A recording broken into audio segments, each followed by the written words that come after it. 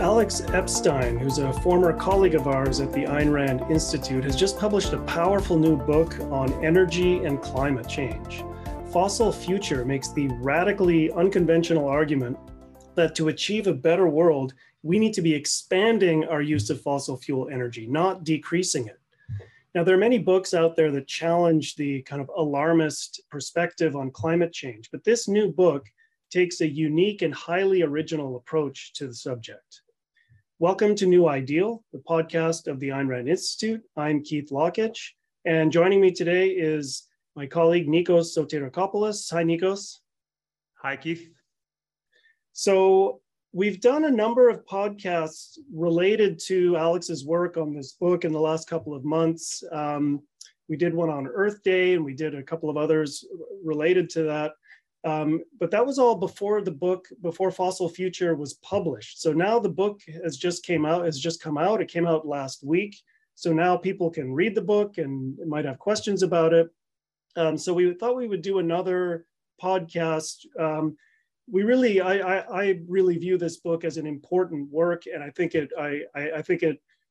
want to see it get as wide attention and readership as possible. So we wanted to do another podcast where we can really go into, now that the book is out there and people can judge for themselves, we wanted to kind of go deeper into what are the arguments in this book and what's distinctive and valuable about it.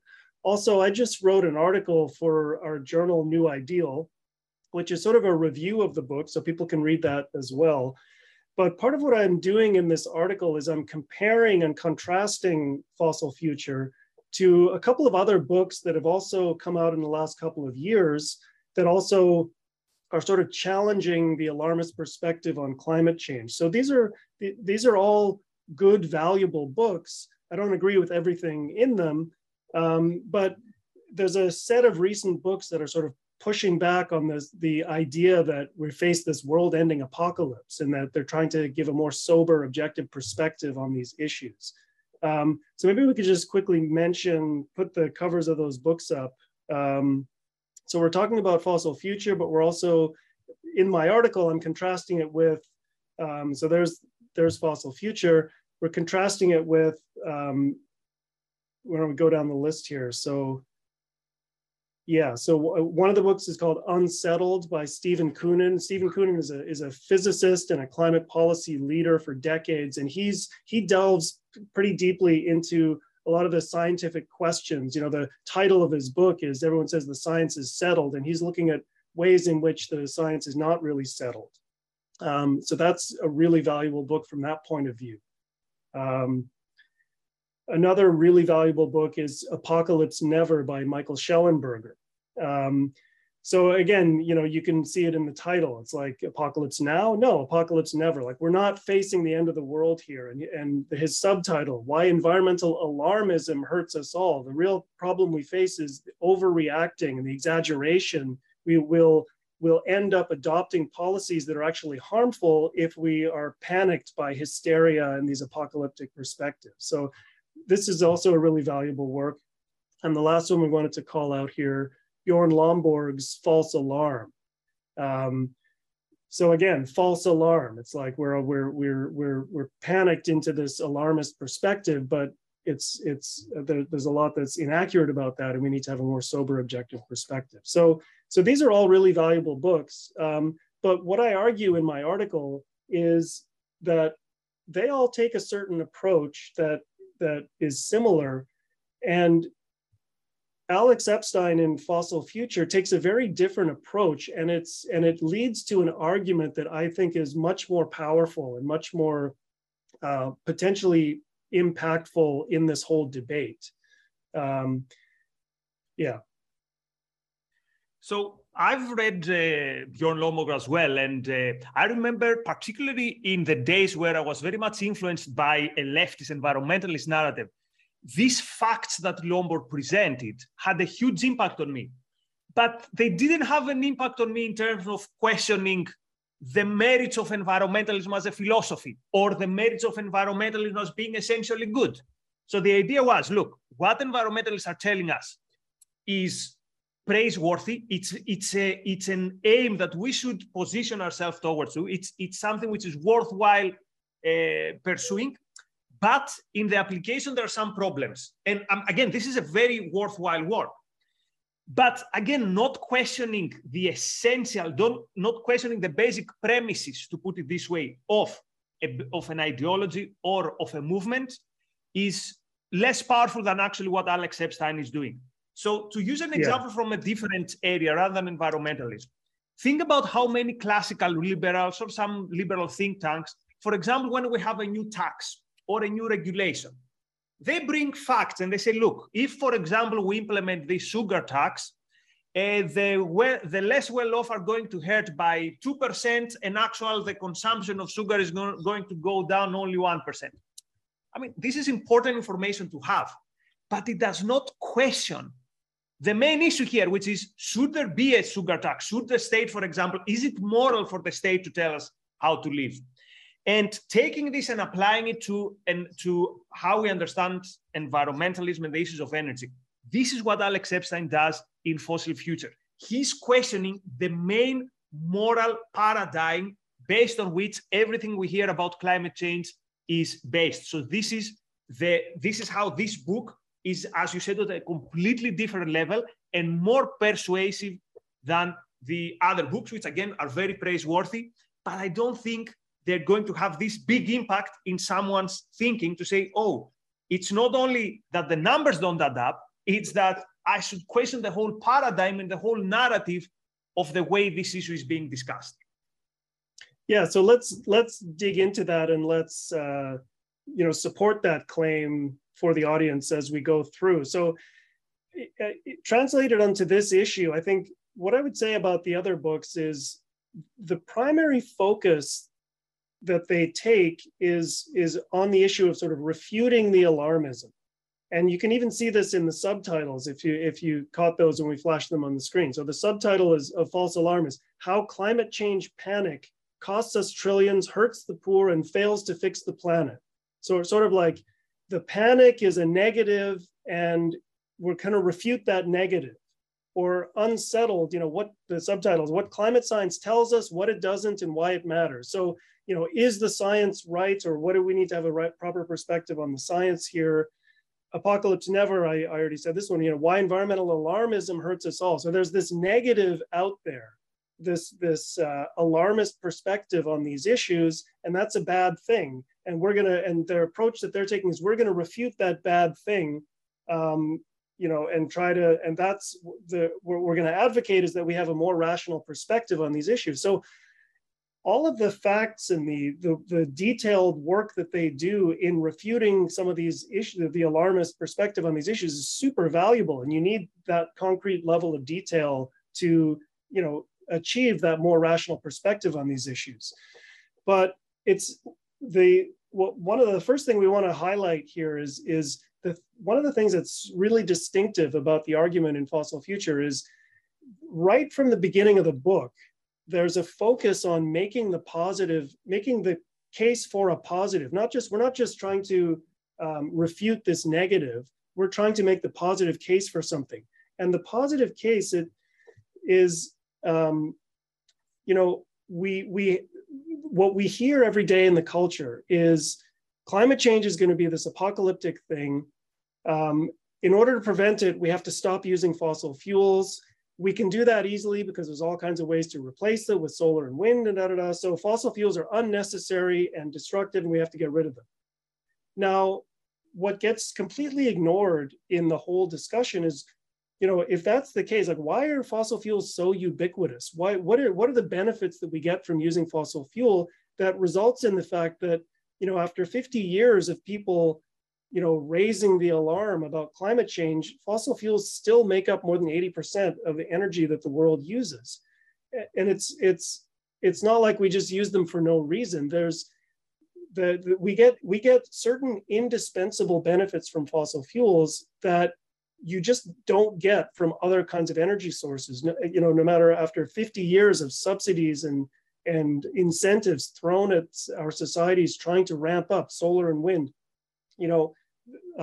we still are this dependent on fossil fuels, and there's a reason for that. And so one of the things that Epstein does in his book is the whole first part of the book is a lengthy, detailed elaboration of the benefits that we get from using fossil fuels. I was talking about the subtitles.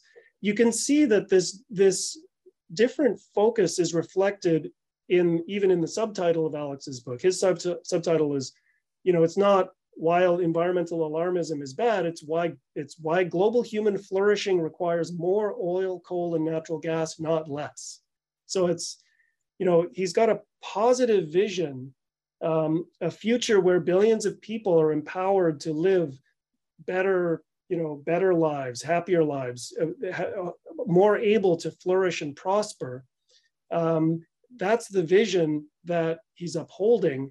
And part of what he's arguing is that, contrary to what everybody in our culture thinks today, in order to achieve that future, fossil fuels play an indispensable role in doing that. And he talks a lot in the book about we're not using enough fossil fuels today in order to spread that prosperity around the world to the billions of people who are energy poor today. So you mentioned the issue of benefits and how we never discuss them. And Alex uses an example which is very familiar to us because it was very prevalent very recently, which was the issue of how we discuss the vaccines. So how did we deal, for example, with people who would only talk about the counter effects or some negative side effects of the vaccines, and they never talked about how they saved millions and millions of lives? And we talk about the COVID vaccines. And Alex says something very interesting. He says, the people who don't even bring in the discussion the positives, we have to be a bit suspicious for them about what is the prism they view even the negative. So these are people who we shouldn't dismiss what they say, because maybe what they bring on table have some merit. But the mere fact that they don't talk at all about the positives makes us think that something else is happening here, make us think that the way they view things is under a prism which we might not share. So, for example, in the case of vaccines, there were people who just had the political agenda and they didn't want anything that came out of, I don't know, the CDC or however they would see it. So equally, when we don't talk about the benefits of the fossil fuels, which this is something very big in the book, it's not, as you said, something which is, well, marginal or we could live without. The benefits of fossil fuels are everywhere around us. And the benefits of fossil fuels is not only something that we could say, yeah, we can replace, and at the level where we are now, we can replace fossil fuels. But as he says, there's so many billion people who, what we take for granted, the energy that we take for granted, they're lacking it. And this energy is essential for them, not only to live a better life, but quite often even to survive. So this is how he reframes the discussion. Fossil fuels, first of all, we should say thank you to them, but not thank you, and now your job is done and you have to retire. Thank you, and now you have even more work to do because there are so many billion people that need to be, as he says, empowered. So this is a very powerful reframing and something which is missing from the discussion. And again, reading the book is also seeing a very bright mind in action. And I found particularly interesting the way he framed it and the example he used from the vaccines or the antibiotics, which is how would you evaluate, how would you deal with someone who talks to you about vaccines or antibiotics, and they only give you the side effects, and they forgot to mention that they have saved millions and millions of lives. Yeah, I think this is an important point, and it's particularly important because I think most people, it's really easy for us to take for granted all the benefits of modern civilization and literally to not even know all the ways that we depend on fossil fuel energy. I think it's, in order to, people just don't even have the historical perspective that you would have to just imagine how people used to live 200 years ago before before the Industrial Revolution, before the advent of fossil fuel energy, just the kinds of energy sources that we had and what those very primitive energy sources made possible.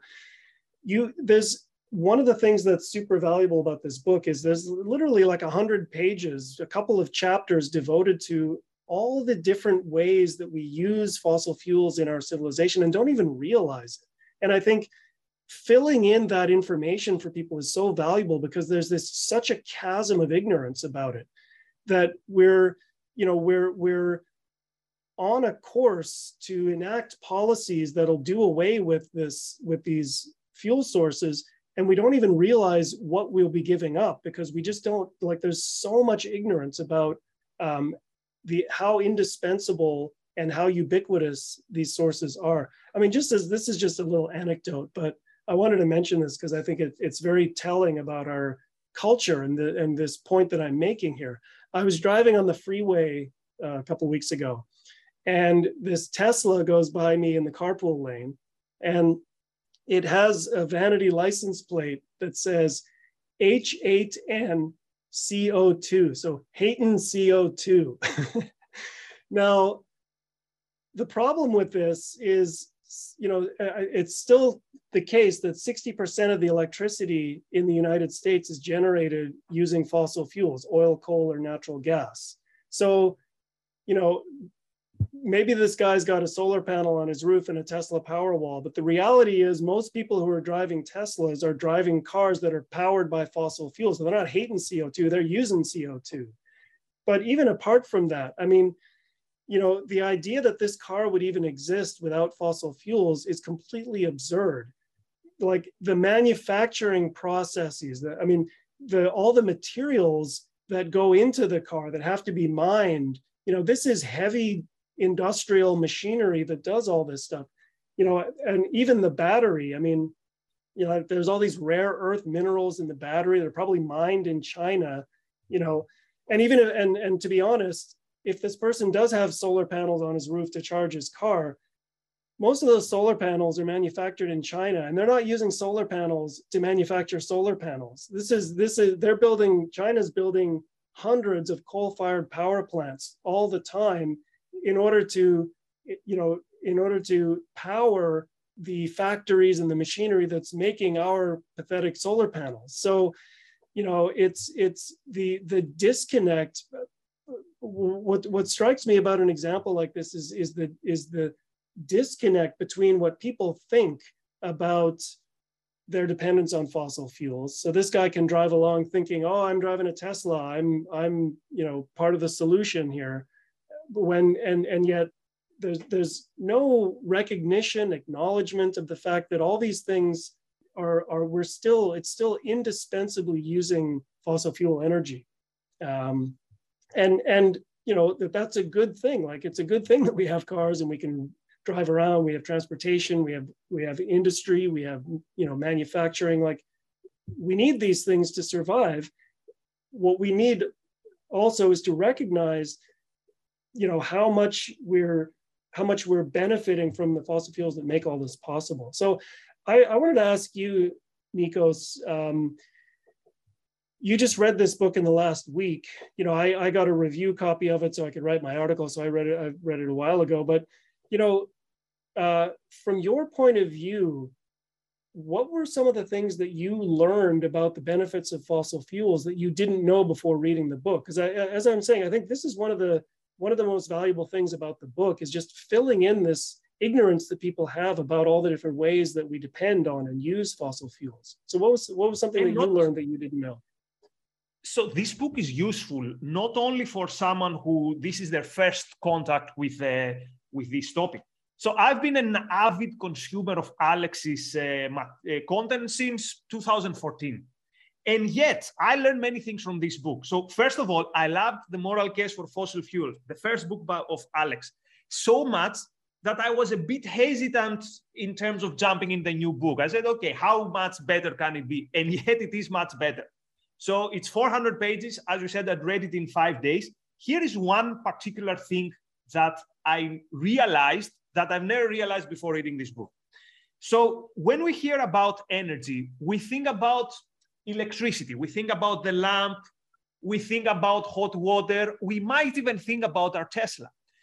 And it makes sense to say, okay, how much energy do you need for these things? So let's say we're in a country like Greece, there's sun, there's wind. Somehow, at some point, we'll be able to use quote renewables. But what Alex makes, the point that he makes is, keep aside the fact that this is very questionable, that even for these small things, sun and water can be the solution. But what about some sectors of our life and civilization and the economy that consume a lot of energy and require so much energy that sun and wind would never be able to replace them? One example, heavy duty transportation. Think about cargo ships. Think about airplanes. How close are we to substituting them with renewables? This is nowhere near. As Alex says, the only feasible theoretical alternative would be some form of portable nuclear energy, which is basically criminalized by the same, what he calls knowledge system, that has almost criminalized fossil fuels. And the other thing is, what about industrial processes? For example, heating in factories that is required to create cement or plastics. This requires huge amounts of energy, and amounts of energy that will never be able to be in the foreseeable future to be provided by sun and wind. So while you're reading this book, you realize that, wait a minute, this is not a topic which, it's one of these topics where some people are wrong and it's infuriating. It makes our life a bit more difficult. I might have to pay a bit more tax. No, this is an issue which puts at risk our life as we know it. So in a way, you read this book and you become a bit angry. You realize this is urgent. This is something which I need to do something, or at least I need to understand what is the proper framework in this book. So my message to people is, even if you have consumed a lot of Alex's material and you think you know your topic, I would encourage you definitely to read this book, because except from the fact that it provides all this information, again, seeing this mind, Alex's mind at work, is something which is fascinating. And again, you will learn new things. Okay, so we wanted to make the point that that the approach and the whole structure of the argument is different. Alex doesn't start by sort of refuting alarmist scares. He starts by saying, what are the positives? What are the benefits that we get from fossil fuels? We have to know that if we're contemplating policies that are going to be aimed at eliminating them. We have to be weighing the costs and benefits in order to make judgments like that. He does though take up a lot of the standard kinds of claims that people make, and this is something that the other books that I mentioned do also as well. And it is important to recognize that there's a huge gap between what we hear and what gets reported about what we hear in the reporting and the commentary about climate change, and that we have this sort of apocalyptic perspective that we get, versus what is actually known, what is the leading experts on these issues think, what gets summarized in the sort of official reports by the Intergovernmental Panel on Climate Change, the IPCC, and other official reports. And it's important to know that there's a huge disconnect there, that there's a huge gap between those things. And I want to talk about that a little bit, because Fossil Future has some interesting things to say about why that gap exists. But let's start with an example. So, take a typical kind of thing that would get brought up in discussions of climate change, like hurricanes or storms, okay? If you just ask the average person, is climate change leading to a world where storms are getting more deadly, more destructive, that we're going to be, that this is part of this apocalyptic vision, that we're going to be battling, impossible to deal with hurricanes in our future? Most people would say, yeah, well, that's obvious, right? That's what the science says, right? But I think one of the things that's valuable about all four of these books that we're talking about a little bit is, they all go to the source. They all look at, what is actually summarized in the official reports. What do the leading experts say? And the reality is, what you'll hear in the discussion is like, we're already seeing devastating effects. But the reality is, if you look at the data about, the historical trends about hurricanes, hurricanes reaching the United States, or people study this obviously worldwide, there really is no basis for it, for being concerned that we're seeing any changes in the intensity or the frequency of hurricanes. And this is what it says in the official reports. Now, sometimes when you get to the executive summaries of the official reports, the language will be a little different. They'll maybe focus on parts of it where you could be seeing a trend, or they'll use language that suggests that changes are coming or something like that. And then by the time it gets to news reports about the executive summaries, you know, the exaggeration gets a little worse. And then, you know, by the time you get to the popular discussion about it, you get this view that people have, well, or that climate change is making hurricanes worse. So there's a distorting process that happens when you go from what the researchers actually know on this issue to what gets communicated in the public. And it's an interesting question to ask, why does this happen? So there's the first part of Alex's book goes into a discussion of this issue. And you started referencing a little bit. So why don't you take us into that discussion, Nikos? So just a comment on what you just said, though, because reason Alex's book is so radical is not as so many people would expect, because he says everything you know about the science is wrong. On the contrary, Alex says we have to be very careful and we have to pay attention to what the science says. But he makes the point that between, quote, science and yourself, there are 4 stages. The first stage is scientists who are doing the research. Then it's second stage, which are some other people, not the scientists, who collect all the evidence of the scientists and kind of put them together and disseminate them, he says. Then there's a group of different people who communicate to the average Joe, to me and you. I mean, you have a PhD in astrophysics, so maybe not you, you would be able to understand them anyway. But to people like me who are not familiar with technical science, who communicate this message. And then there's a 4th layer of people who say what needs to be done. So what Alex attacks is what he calls the system of knowledge and not, quote, the science. So this is something very important we need to make sure we understand before we proceed. So then Alex asks, how is it then that this system can be so consistently wrong? Wrong in what way? Wrong in the way it evaluates energy and evaluates fossil fuels. And he claims that the problem is that this system has a wrong standard.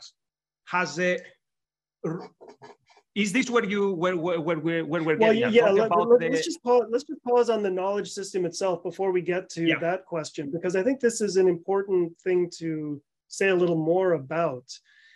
It's there's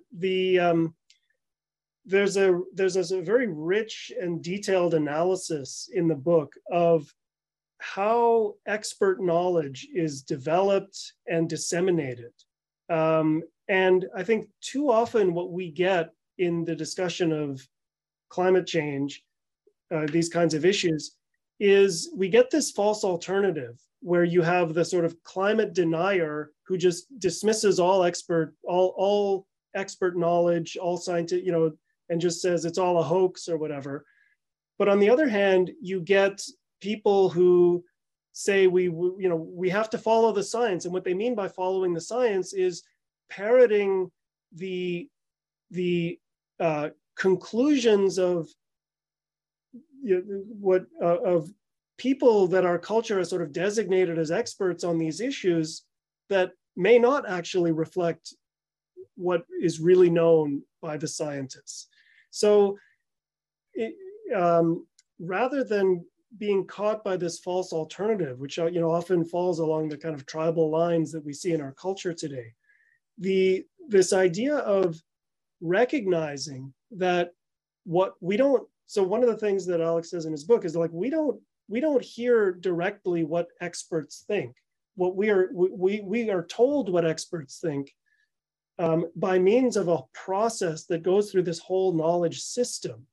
Now, I wanted to mention that this idea that this is an epistemological issue that is very deep. So how is it that we as non-scientists, non-experts, public intellectuals or whatever, how should we think about the claims that we hear about what scientists think, and how do we evaluate scientific claims?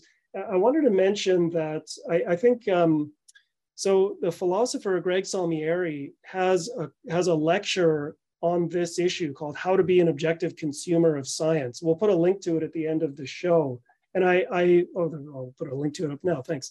I wanted to mention this to people because I'm pretty sure that this lecture, I know that Alex on his first book, Moral Case for Fossil Fuels, worked closely with Greg. And I'm sure that this lecture and the thinking that Greg has done on this issue is influential on Alex. And I think I wanted to call this out as well because I think it's really valuable. This is a valuable lecture in and of itself. But I think Alex is building on this work and building on this idea. And the discussion that you get in Fossil Future about how our knowledge system works and how expert knowledge gets created and disseminated, it's a very nuanced perspective. And I think it brings a lot of insight to this discussion for people to understand and to kind of pause when you hear things that are reported about the science or what people say. It's really helpful to have this more nuanced understanding of how this knowledge system works and what kind of processes are at play, so that you can be a little more critical, a little more skeptical, and maybe do a little more digging and find out, are we really getting the full context? Are we really hearing the full story?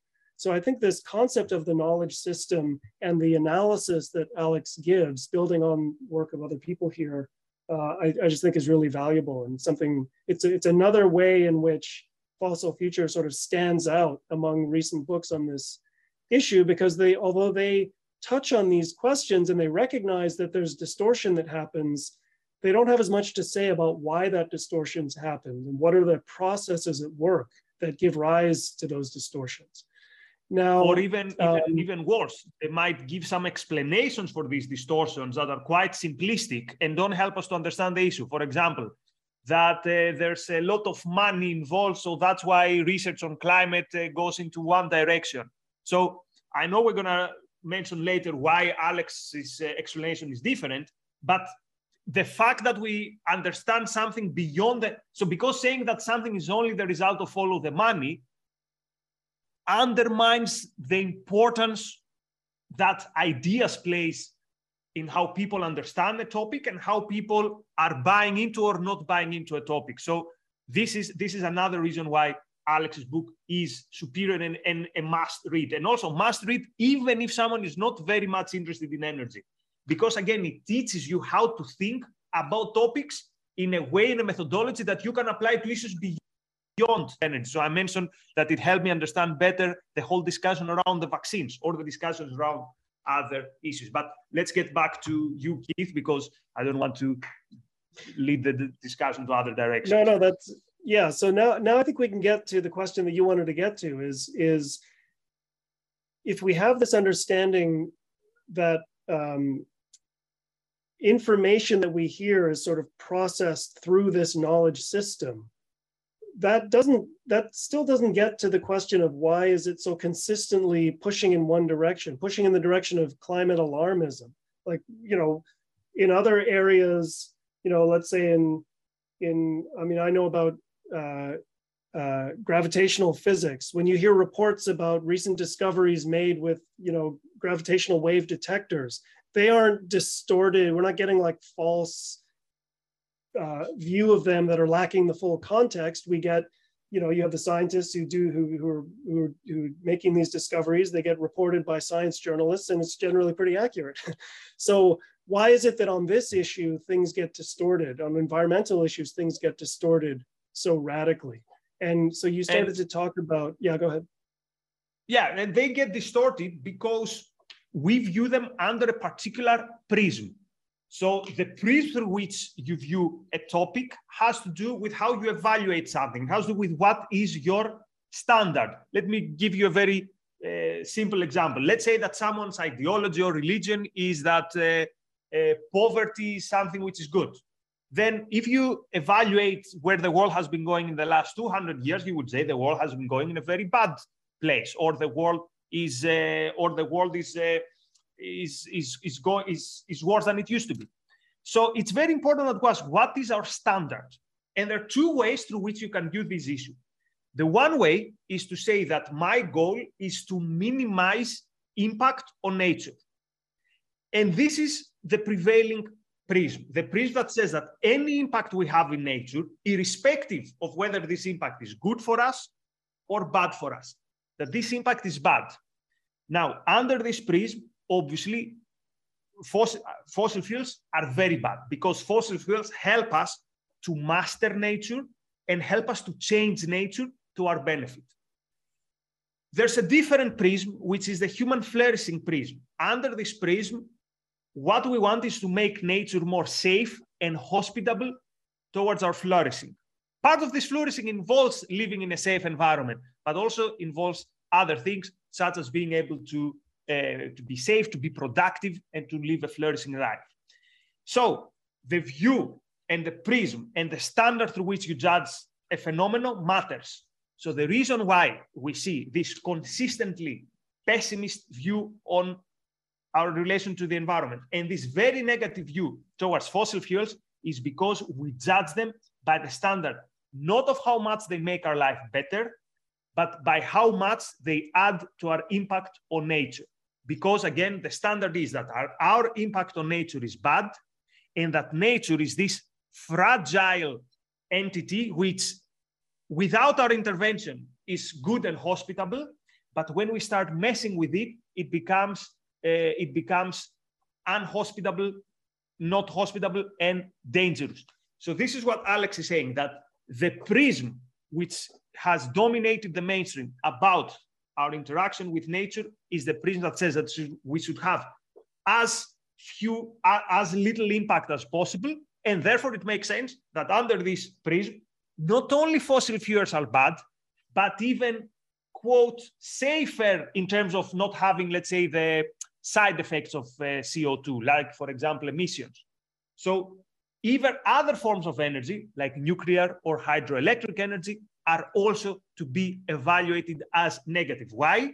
Because they maximize our impact on nature, and under the dominant prism, maximizing our impact on nature is bad, irrespective of whether it makes our life better or worse.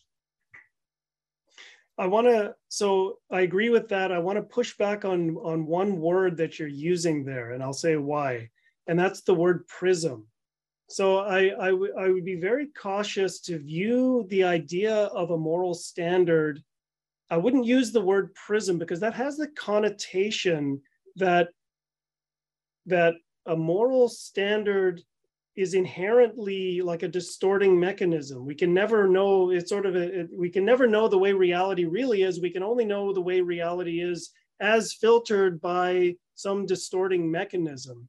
And what I would want to emphasize is it's true that we interpret the things that we evaluate things according to this moral standard, but we can judge whether that moral standard itself is true based on the facts of reality. And so part of what Alex is arguing, and part of what's so powerful here, is that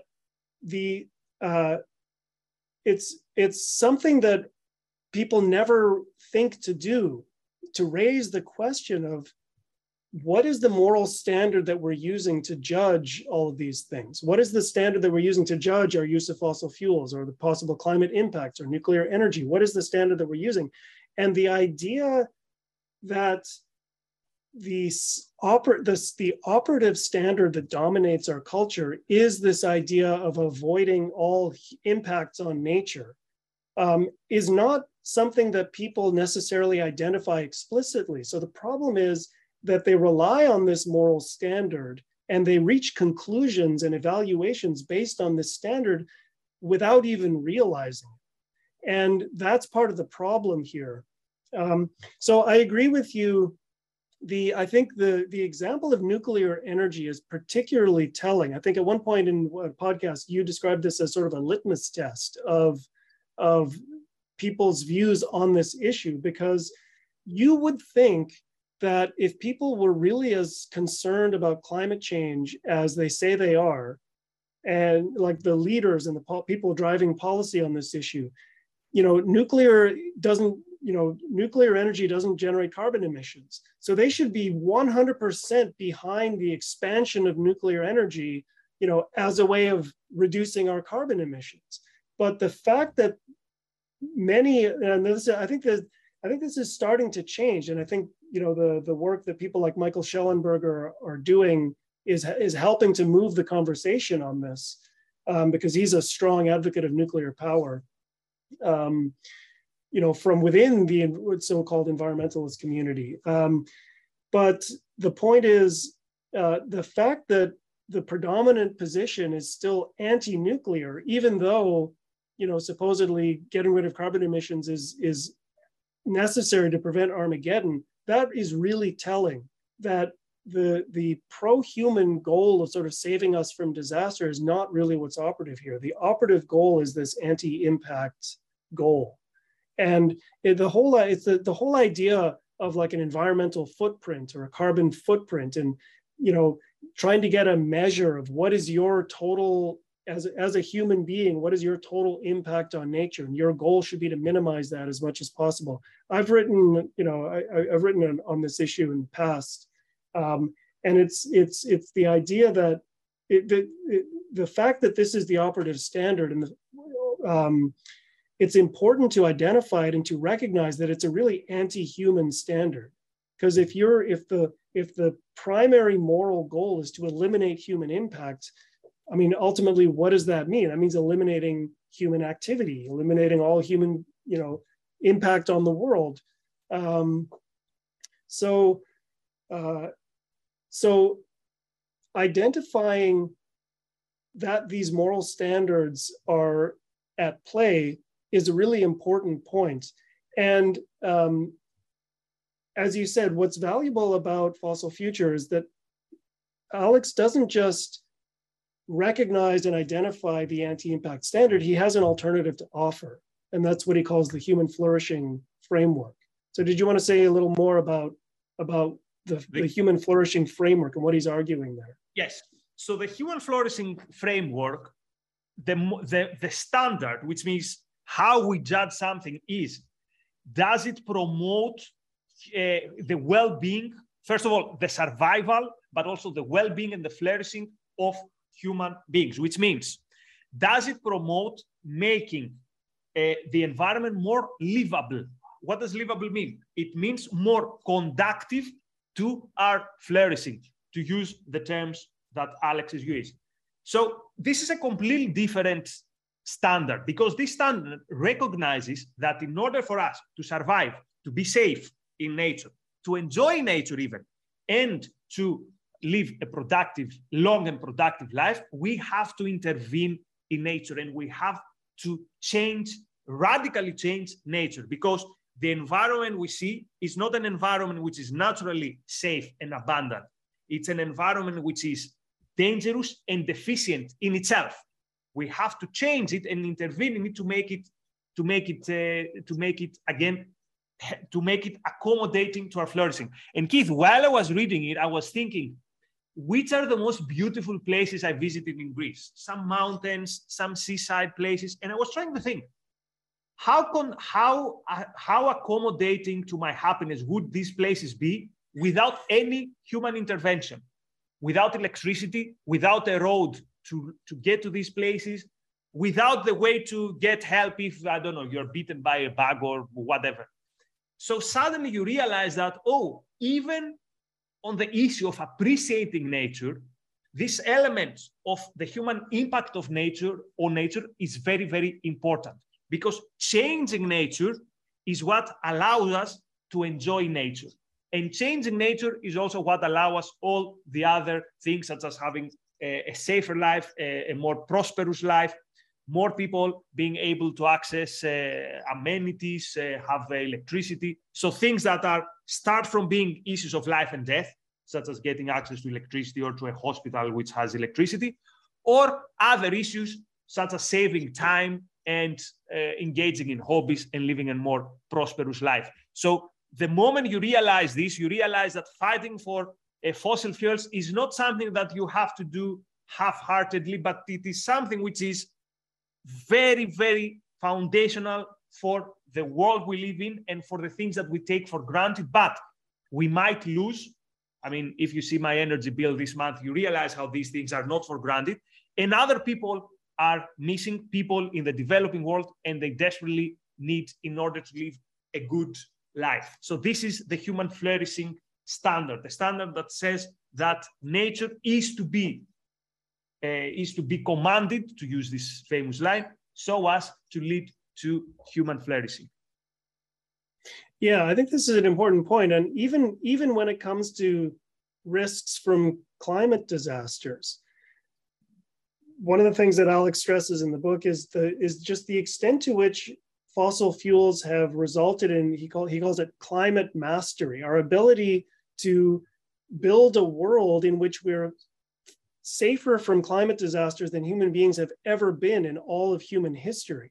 So one of the data sets that Alex looks at in the book is climate-related deaths and how those have changed over the last century. So maybe we can get that graph up. So this is this chart is showing climate-related disaster deaths, deaths from drought, flood, wildfires, storms, temperature extremes,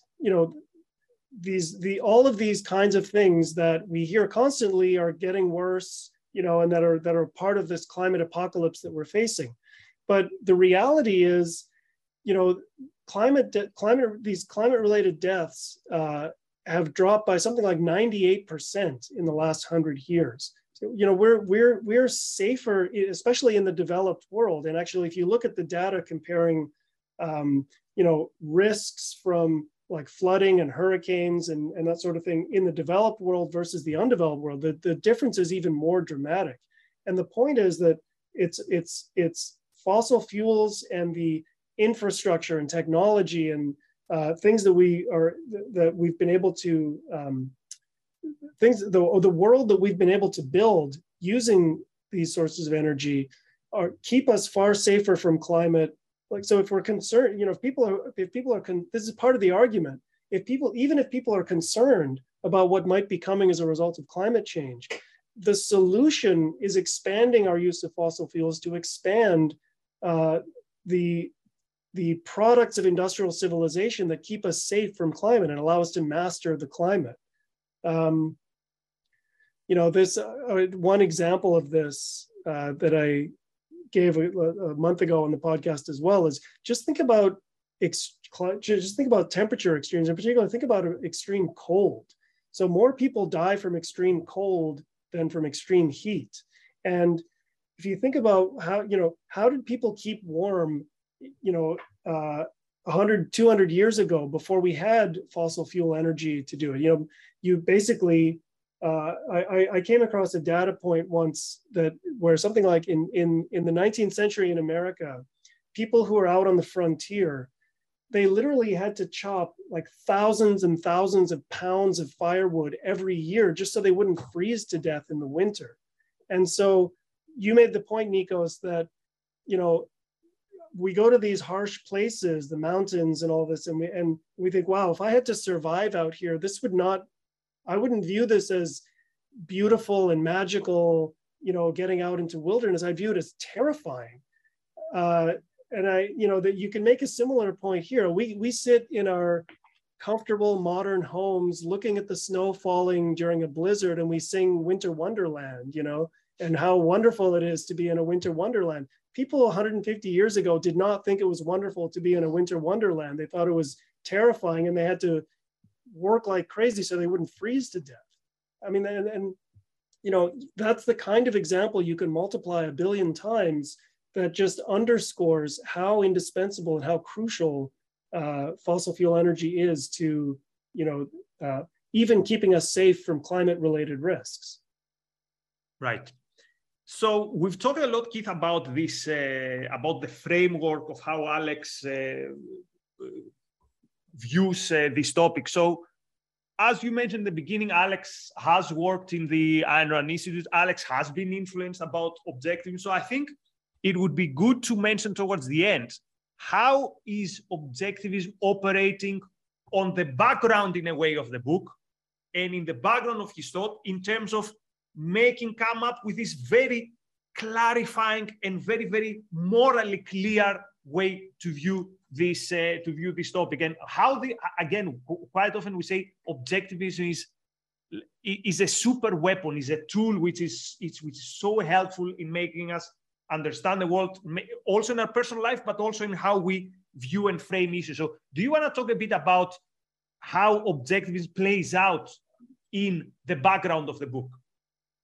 Yeah, so we talked already about this issue of the knowledge system and the kind of epistemological issues that come up there, where I think the influence of objectivism and objectivist philosophers. You mentioned Greg Salmieri in his talk on how to be an objective consumer of science. I think so that's one.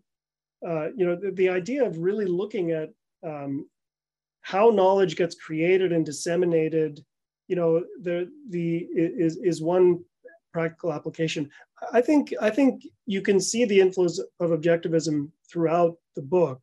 If you're knowledgeable about objectivism, it's pretty apparent.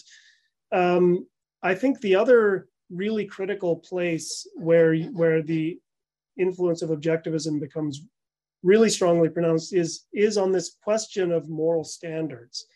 Most people just don't even think to ask the question of what are they, and we talked about this before a little bit, of what are the moral standards that are operative in our thinking and in the way we make evaluations about things. This human flourishing framework that Alex is advocating for and presenting and elaborating on, what is that framework? What is that?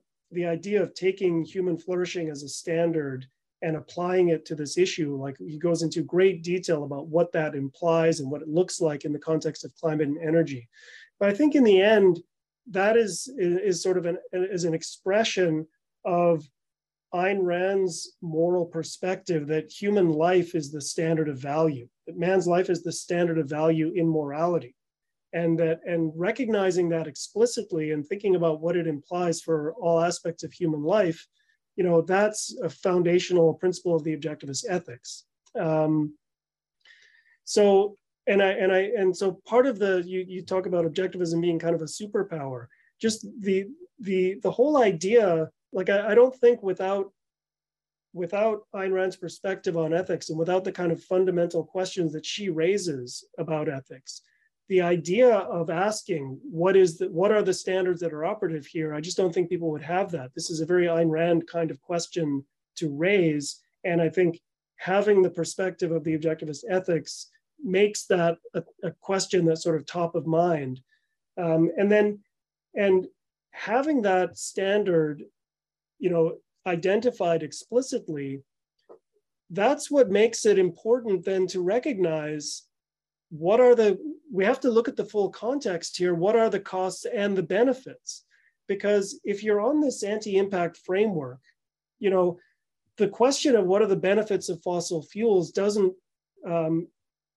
isn't really relevant, because if the standard is avoiding human impacts on nature, there are no benefits to fossil fuels, because everything we use them for, as you said this earlier, the reason we use them is to expand our ability to have an impact on nature, to build a world that improves human life. So there are no benefits from the anti-impact standard, but as soon as you are asking the question from the point of view of what is it that serves human life, then the question, you do have to look objectively at the costs and the benefits, because there might be costs and that has a negative impact on human life. If there are benefits, you have to know what those are in order to understand their implications for human flourishing. And so having this moral standard almost drives the need for a more objective analysis of the issue. with regard, whether it's regard to the benefits, the costs and benefits of fossil fuels, the possible risks or that occur as a result of climate change. It just drives you to be more objective because the standard of human life requires an objective understanding of these things. So I think those are some ways. I think it would be interesting to get Alex on the show and ask him, what does he think about the ways in which objectivism influenced his thinking on this book. I think there's one more way though, and it also relates to a question that I see on the chat. So someone asks, what about scientists who have, how about the funding and the lot of money that are on the table on climate research? So, and we also see it in some of the books that criticize the dominant narrative on climate change that say that there's a lot of incentive for scientists to lead research that lead them towards conclusions that are in agreement with climate catastrophizing. So Ayn Rand says that, it doesn't say this as a quote, but it's not that money make the world go round, ideas make the world go round. So the most important reason why this framework, this way of seeing the world, this standard by which we judge the world is the anti-impact standard, is because people have bought into it as being the moral choice, as this being the moral way to lead a life and the moral way to for the society to run. This is why we see so many idealistic young people jumping on the moon of environmentalists. These people definitely don't do it for the money. These people do it because they think that this is the moral decision. This is a moral campaign. People want to have ideals.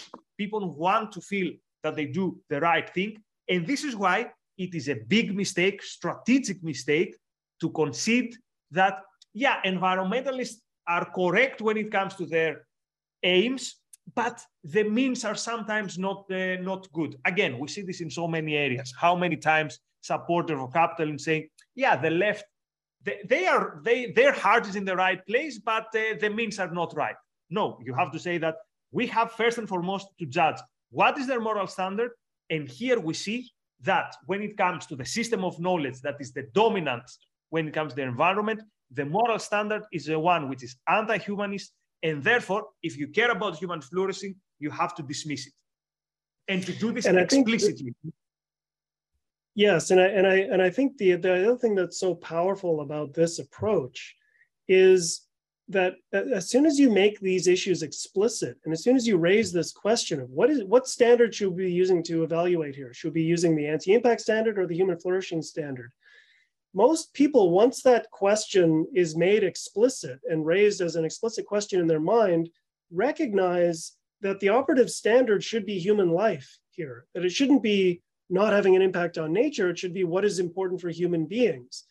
And I think that this is one of the things that is so powerful about Alex's book and why it's so important that it get a wide hearing, because, it might seem like this is an impossible battle. I mean, the climate alarmist perspective is so predominant, and governments around the world and policymakers, like the whole weight of the culture is pushing in a certain direction that climate apocalypse is coming and we have to eliminate our use of fossil fuels, and it's pushing us in this direction. You might think it's hopeless. How can one person or one book make a difference? But I think what's really hopeful is that it's by making the issue of the moral ideas that are driving the debate explicit, that is the super weapon here.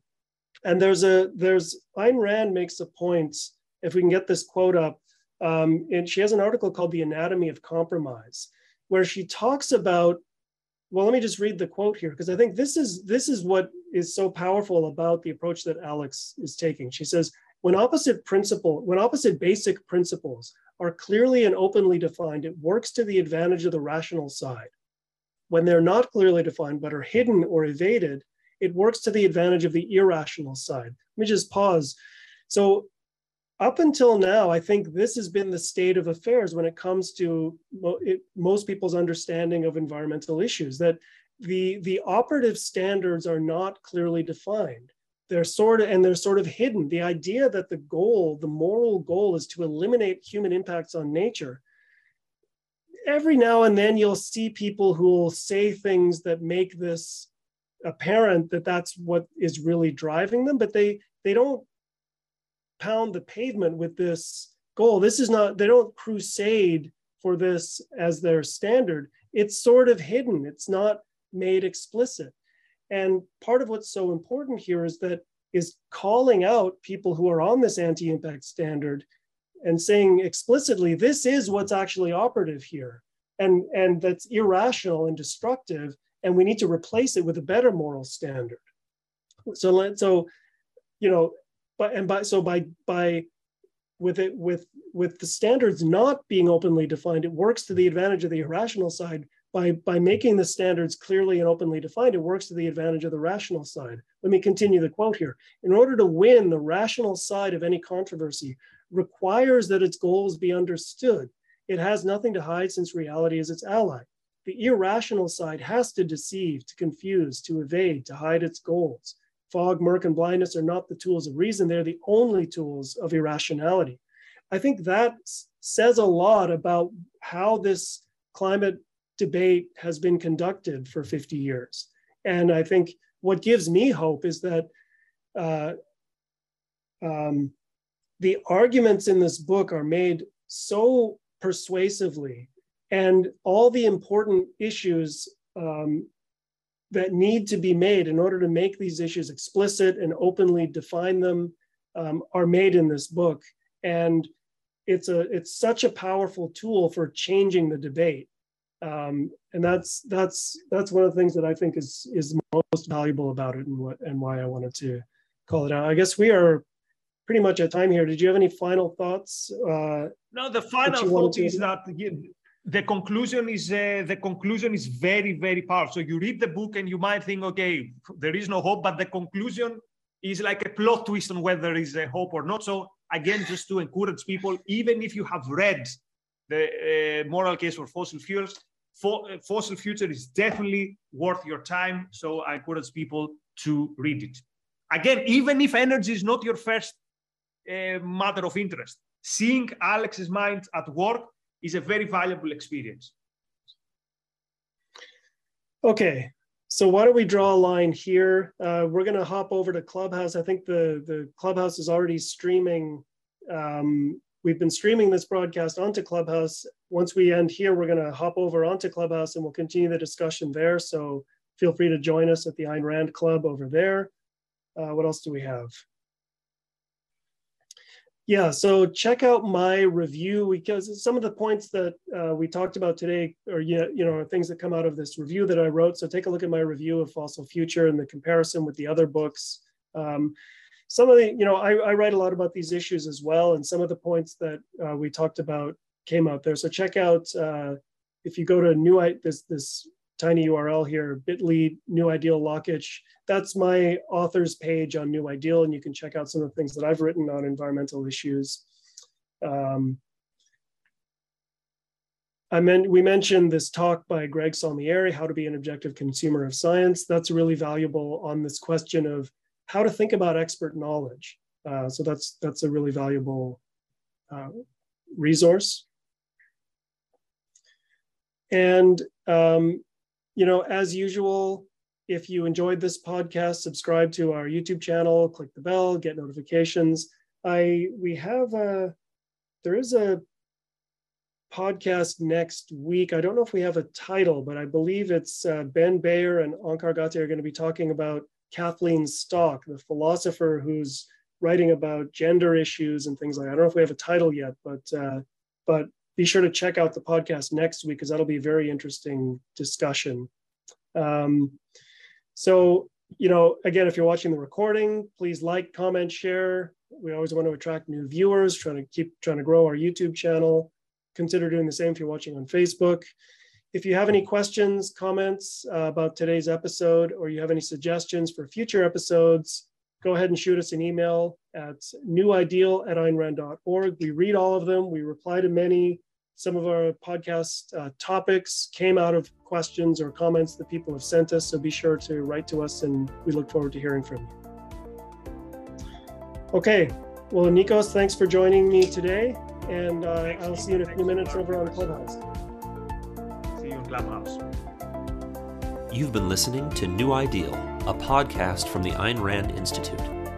If you like what you hear, leave us a review, share with a friend, and subscribe to our other podcasts. This podcast was made possible by donors to the Ayn Rand Institute. Help support this podcast by becoming an ARI member. Go to aynrand.org/membership.